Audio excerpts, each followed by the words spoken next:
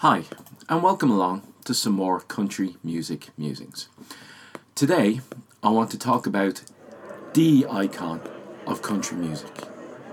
Sorry, what was that? Garth Brooks. Yeah, you can make an argument for Garth Brooks, definitely the biggest selling solo artist in any genre, so he's there on the list, but no, not Garth Brooks. Who is that? Dolly Parton. Yeah, Dolly Parton's on the list. She is a icon of country music, but again, not who we're talking about today. Today, I want to talk about Hank Williams. No, not Hank Williams. Again, the grandfather of modern country. All these guys, they're all on the list. They are all icons of country music.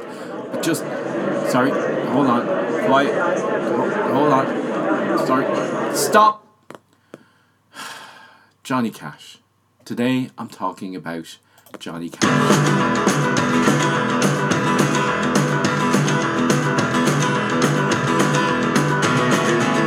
Country boy ain't got no shoes. Country boy ain't got no clue. Now, to call Johnny the icon of country music, it's a bold statement, but I think it's one that stands up. Everyone we've mentioned so far, Garth Brooks, Dolly Parton, Hank Williams, you can add Willie Nelson to the list, Chris Christopherson, George Strait, Reba McEntire. There is loads of people out there who would be considered country music icons. But Johnny Cash is the icon. He is the man. He is the first person anyone who's not a country fan thinks about when they think country music. And that's not a bad thing. Growing up, Johnny Cash would have been one of the few country artists I was aware of, because my great aunt was a fan. She had a couple of records.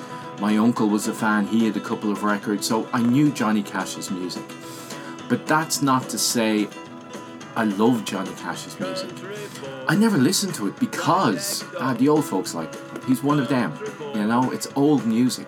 No interest to me whatsoever.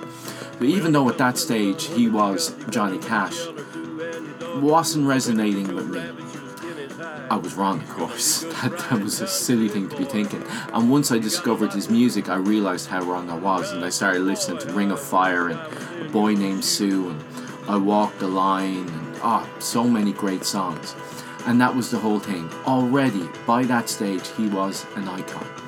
Obviously, he'd come along first in the 50s with Elvis on the Sun Records, and the legend was born, as they say.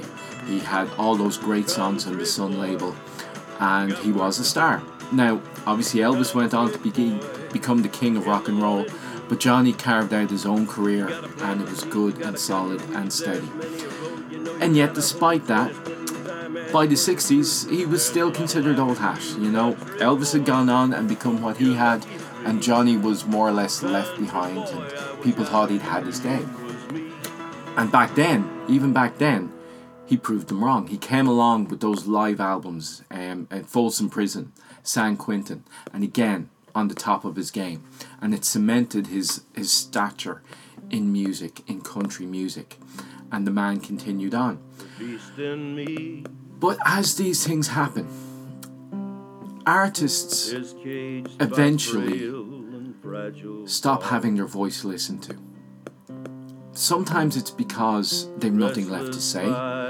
Sometimes it's because the legend outweighs the person. Like, if you think of most of the stars that you probably grew up listening to, most of them probably had one or two, maybe three good albums. And they're the albums that people think of, and they're the songs that people think of when they think about that person. Doesn't really matter who it is. Now, they're the good. So the good have this little period where they make their breakthrough, people notice them, they build their reputation, and that's it. They're set. That's who they are as far as the listening public is concerned. A couple of the greats will do that maybe twice. So they'll have the initial period of great success. Elvis, again, great example of it. They'll have that initial period of great success, and that's what people stamp on them.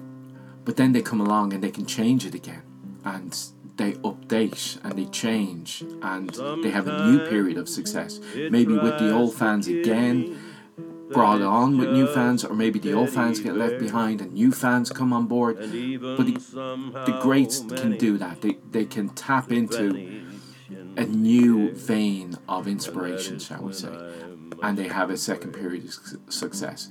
Maybe the really great ones might even tack on a third.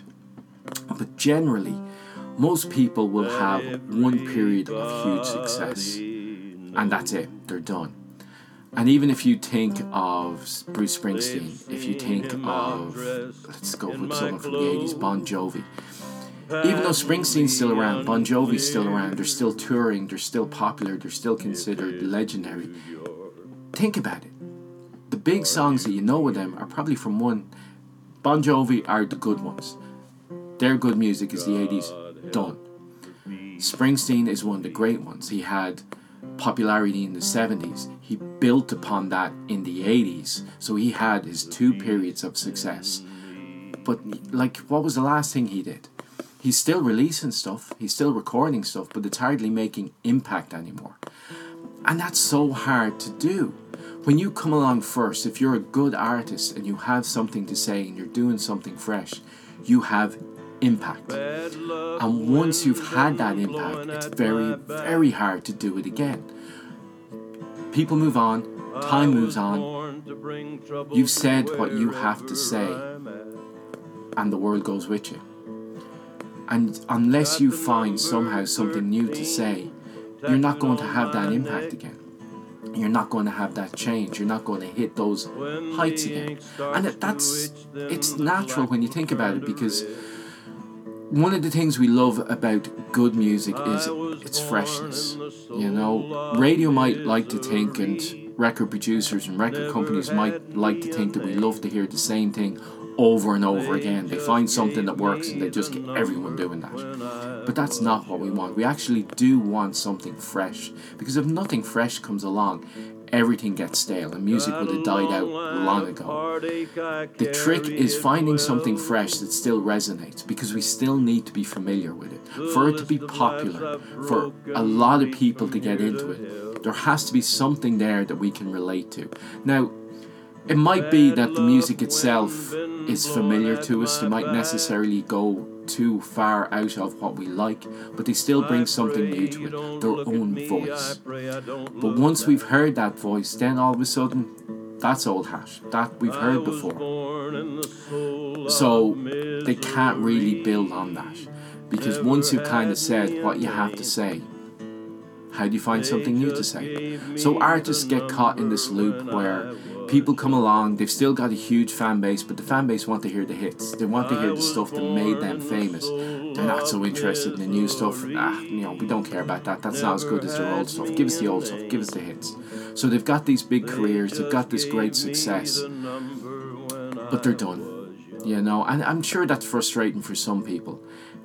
Sometimes for some artists, they're probably better off if they don't have huge success and they don't have this big footprint in society where everyone knows who they are and everyone's familiar with their music.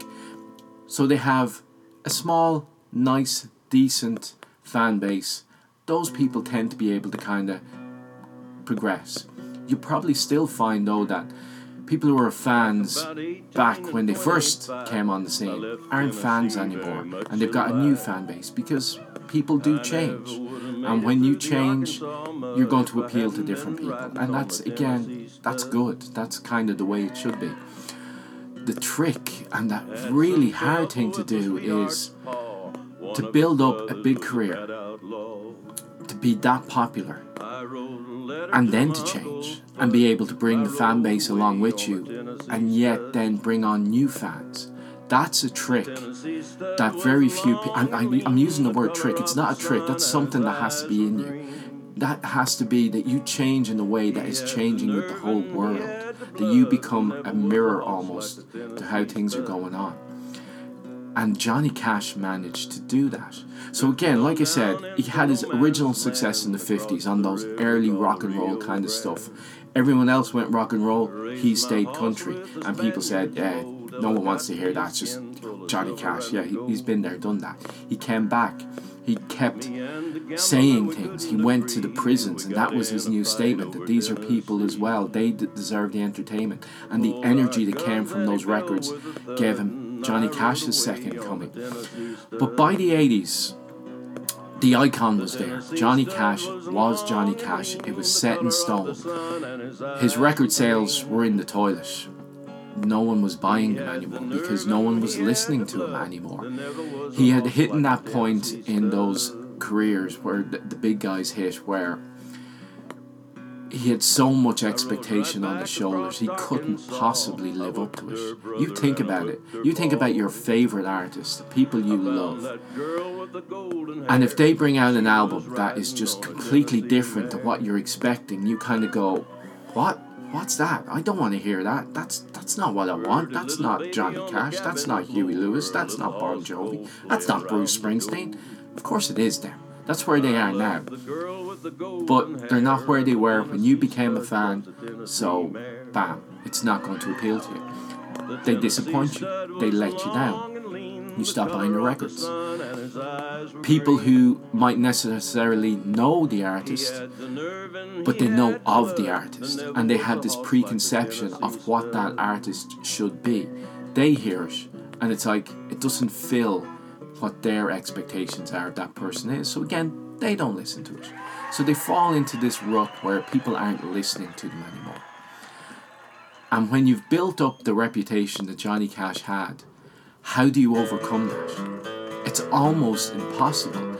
He was this giant of country music that everyone praised to the hilt, that people couldn't possibly turn down. He was just granite. So how does he live up to that? How could he possibly live up to that? It's almost impossible to live up to that. And he was working with producers who didn't fully appreciate who he could be and what he could do at the same time. Johnny Cash was always that voice. That's what brought people in, because his voice was just real. It wasn't the most melodic voice in the world. It's deep, it's full of resonance, and it's monotonous. But that's what worked for him. And yet all these producers were filling it up with huge harmonies and big backing bands, almost trying to hide the voice and make that melody come into the songs. And it just wasn't working, and Johnny knew it. Excuse me. So by the 90s, he was without a record label, he was without inspiration, and he was pretty much done. I don't think anyone was expecting anything different from him. And then Rick Rubin came along. Rick Rubin, who was a rock, a hip-hop, a heavy metal producer. He wasn't country, but Rick Rubin was a Johnny Cash fan. And Rick Rubin knew that if he got this right, Cash had more to say. And for years, Johnny had wanted to do one style of album, one only, where it was just him and the guitar, nothing else. No band, no backing vocals, just purely Johnny and a guitar. And no one wanted to do it with him because, again, monotonous, monosyllabic voice. It was just, people heard the idea and said, no, that's not going to work, that's just going to be horrible, you're going to ruin your reputation. But I suppose Johnny was kind of thinking, what reputation? I'm already made. Whatever I do now is not making a difference. I am Johnny Cash. No one's changing that. No matter what I do now, people are either not going to listen to it or it's going to make a difference. So I'm either going to build on it or it's going to make no difference whatsoever. And Rick Rubin agreed with him. So they made that first album, American Recordings. And even from the cover of the album, the statement is right there. The cover is so bare and basic. It's just in big, bold letters, Cash across the top. Just stating this is Johnny Cash. Nothing else. No accompaniment. And Johnny's standing there in this long black coat. It looks like he's standing on the mountaintop, a dog either side of him. He looks like the Grim Reaper, ready to take you. It's just so basic. And then the music to go with it is basic as well. And powerful. So so powerful. And all of a sudden, here we had The Man in Black, and this album was The Man in Black. Unbelievably, he lived up to the reputation. So he had this huge history behind him that people were putting on his shoulders, and he just shrugged it off. And with just his voice and a guitar, he owned it. He just took that reputation, he sat on top of it, and he said, I'm not done. Listen to me. And you couldn't help but listen. Now, the producers who wouldn't do the album had a point in a way. I'll have to say this, because as an entire album, I think it's like a 13-song album, it's tough going. Just that voice with just the guitar accompanying it, I actually don't think I've managed to listen to the entire album straight through. Now, don't take that as a knock on the album or me saying it's a bad album, but it's not. It really, really isn't. I can't emphasize that enough. Each individual song on that album is amazing. If you take any song on that album and you put it in any other Johnny Cash song, you would sit up and listen to that song and go, wow, that's just brilliant. But the problem is just 13 of them one after, it's exhausting. You're just there emotionally drained after 3 or 4 songs, and you have to go, okay, enough. Because when you listen to the next song, you're not going to appreciate it. Your ears have gotten dull to it almost. So you almost need to take a break. But each individual song is brilliant. And there you go. He had made a statement. We were done. Johnny Cash was back. He could retire with happiness, knowing he had his voice heard again. But you know what? He wasn't done. That had reawoken the artist in him. And he went back into studio with Rick Rubin and on the American Recordings label again. And this time, they expanded the sound. Now, that was dangerous because obviously he'd come out of a period where the records had gotten overproduced and had lost the voice. So they had just stripped everything back, gotten rid of all the accompaniment, and got the voice back. So there was always that risk that they were going to lose that again. But they didn't. They did one of the smartest things any producer's ever done, and that was they brought in Tom Petty and the Heartbreakers. Yes, that's right. A big rock band in their own right with their own reputation. That was the studio band on Johnny Cash's second American Recordings, Unchained. And together, along with Marty Stewart, he was in there too, just to keep things nice and country. They created this almost perfect country rock record, where the voice is still first and foremost. But now, with that band behind them, it just expanded and exploded. And we have this incredible album that had the power of that first American recording album. But now, it was just a great album. It wasn't just great songs. The album itself is just brilliant. The power, the energy that came out of that studio was just incredible. And Tom Petty and the Heartbreakers said it themselves that they played better than they had done in years because for them, there was no expectations. What you've got to understand here, this wasn't billed as Johnny Cash with Tom Petty and the Heartbreakers. Nobody knew the Tom Petty part. This was a Johnny Cash album. Rick Rubin just brought in Tom Petty and the Heartbreakers as the band because they were fans. They were chomping at the bit for the opportunity to work with Johnny Cash. And the two just bounced off each other. Johnny doing a great version, you hear it there, playing behind me, of Tom Petty's own Southern accents, which just an incredible version of it. And this whole collaboration just brought out pure perfection in both. So there was no pressure there. Johnny had already had his comeback album. Tom Petty were just the backing band. There was no expectations there whatsoever. And they just went for it. And it worked brilliantly. And it laid this foundation for more albums to come. Because Johnny now was open to all the new stuff that came along. Like I said, so on that album he covered Rusty Cage, he covered Southern accents. Here he is going again on I Never Picked Cotton, one of the older songs. So he was open now to looking outside of country music and filling up his song repertoire with basically anything Rick Rubin brought along to him, and that resonated with him. And it was amazing. It was absolutely amazing. And then, between Unchained and the next American Recordings album, unfortunately Johnny got diagnosed with a life-ending illness, and he was only given months to live. Now, Johnny Cash being Johnny Cash, he lived more than once. He forged on. And I don't know, the romantic in me, I suppose, believes it's because he still had something to say. Thanks to Rick Rubin, he'd been brought back into the studio and he had life back in him. So even though he'd been given a death sentence, the music kept him going. He still had things to say, and God did he keep saying it. So there was 4 more albums. There's more out there seemingly there's more in the American recording vaults that haven't been released yet, but there's been 4 albums released on top of those original 2 that are just, again, he never lost steam. It's the scary part of it. Now, there was a break between Unchained and Solitary Man, the 3rd album, as Johnny dealt with his health problems and got them under control probably isn't right, but got them to the point where he could get back into the studio.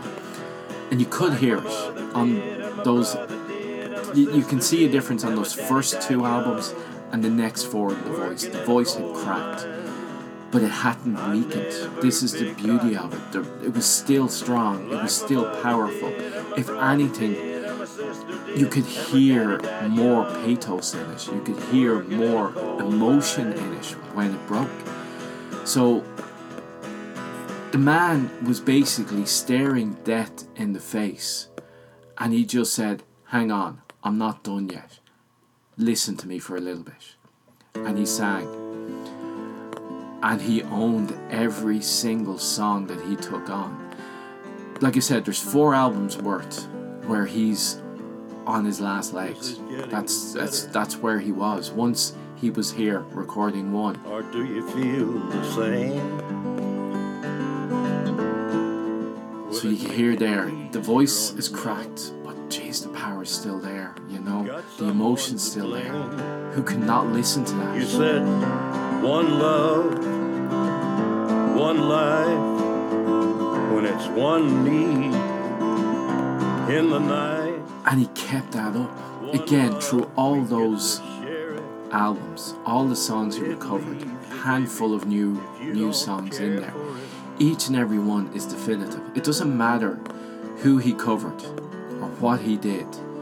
Once you heard his version of it, even if you might necessarily have liked it, because no one's going to like everything, but even if you didn't necessarily like it, you're going to go back to the original version or the version that you like of that song with fresh ears, because you will have heard something in his version that was just different, that was just honest, that was just real, that was just country.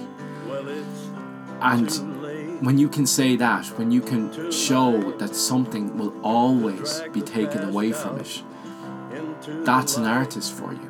And here he was.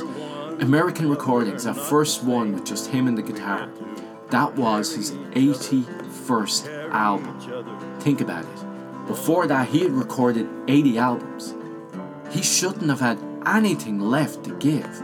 And on his 81st album, he defined who he was. He blew everything else out of the water. And that was only the start of it. He went and recorded 6 albums for the American Recordings label. That's been released so far. And there was a big box set as well, which I haven't even had a chance to get to myself. So 81 through to 86 were some of the best albums of his career, if not the best albums of his career. The man was on his deathbed. He was heading to the pearly gates, and he couldn't stop. He wouldn't stop. He kept going. That's just incredible. And if that does not make him the icon, how can anyone else live up to that? And the beauty of it was, the best was still to come. So he had taken on board all these new artists, covered all these songs, done absolutely incredible versions of them all, but he still had an ace up his sleeve. There was still a big voice left in there. And you have to remember where the man was in his life at this stage. So again, he was staring death in his face. He had stood up. He was looking at it. I'm sure he was fighting against it. He was probably going through all those stages of grief, denial and everything. But eventually you have to get to that stage where you've cried about it, you've fought against it, you've denied it, and there's only one stage left. And that stage is acceptance. And again, when Johnny Cash accepted it, he didn't accept it quietly. He didn't take to the bed or sit down and let death take him. He strode towards it and he took it head on. And thank God he did, because by doing that, the world got to hear these notes.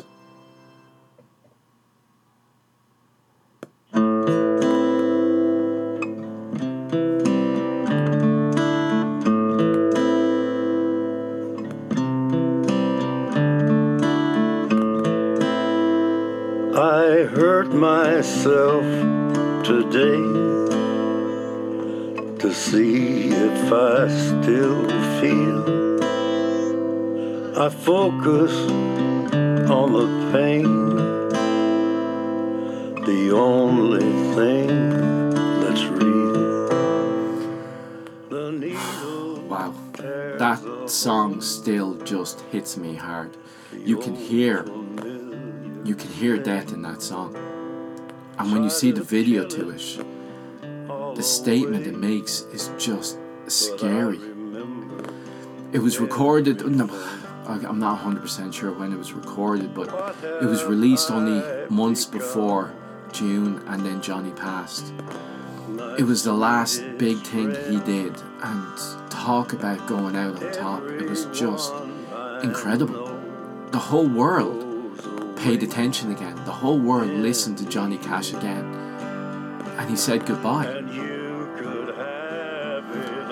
And he said goodbye with a voice we could all understand. I don't think there's anyone that can't relate to that song and his performance of it. It was a song about drug addiction, and it is a song about drug addiction.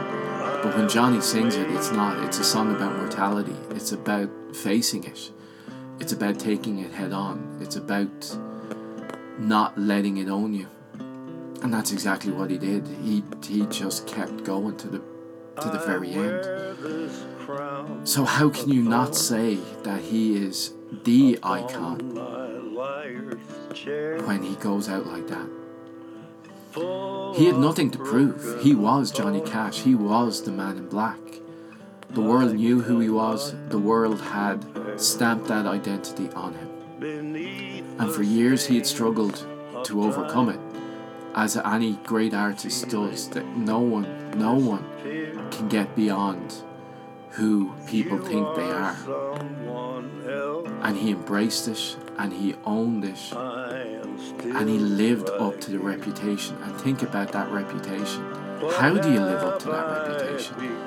It was almost impossible to do.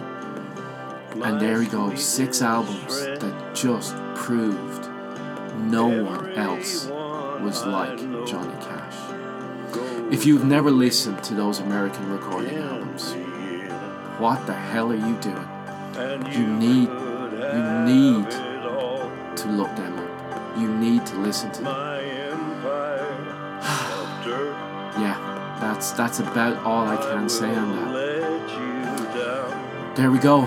They've been my country music musings for today. I hope they've opened your eyes a little, and I hope that you go away now and you listen to the legend that is, was, and always will be Johnny Cash. I would find a way. So thanks for listening. Again, you can find me on Facebook. You can find me on Twitter. You're just looking for Country Music Musings. The podcast is available on Podomatic, and it's available on iTunes. And hopefully there is many, many more to come. Thanks for listening.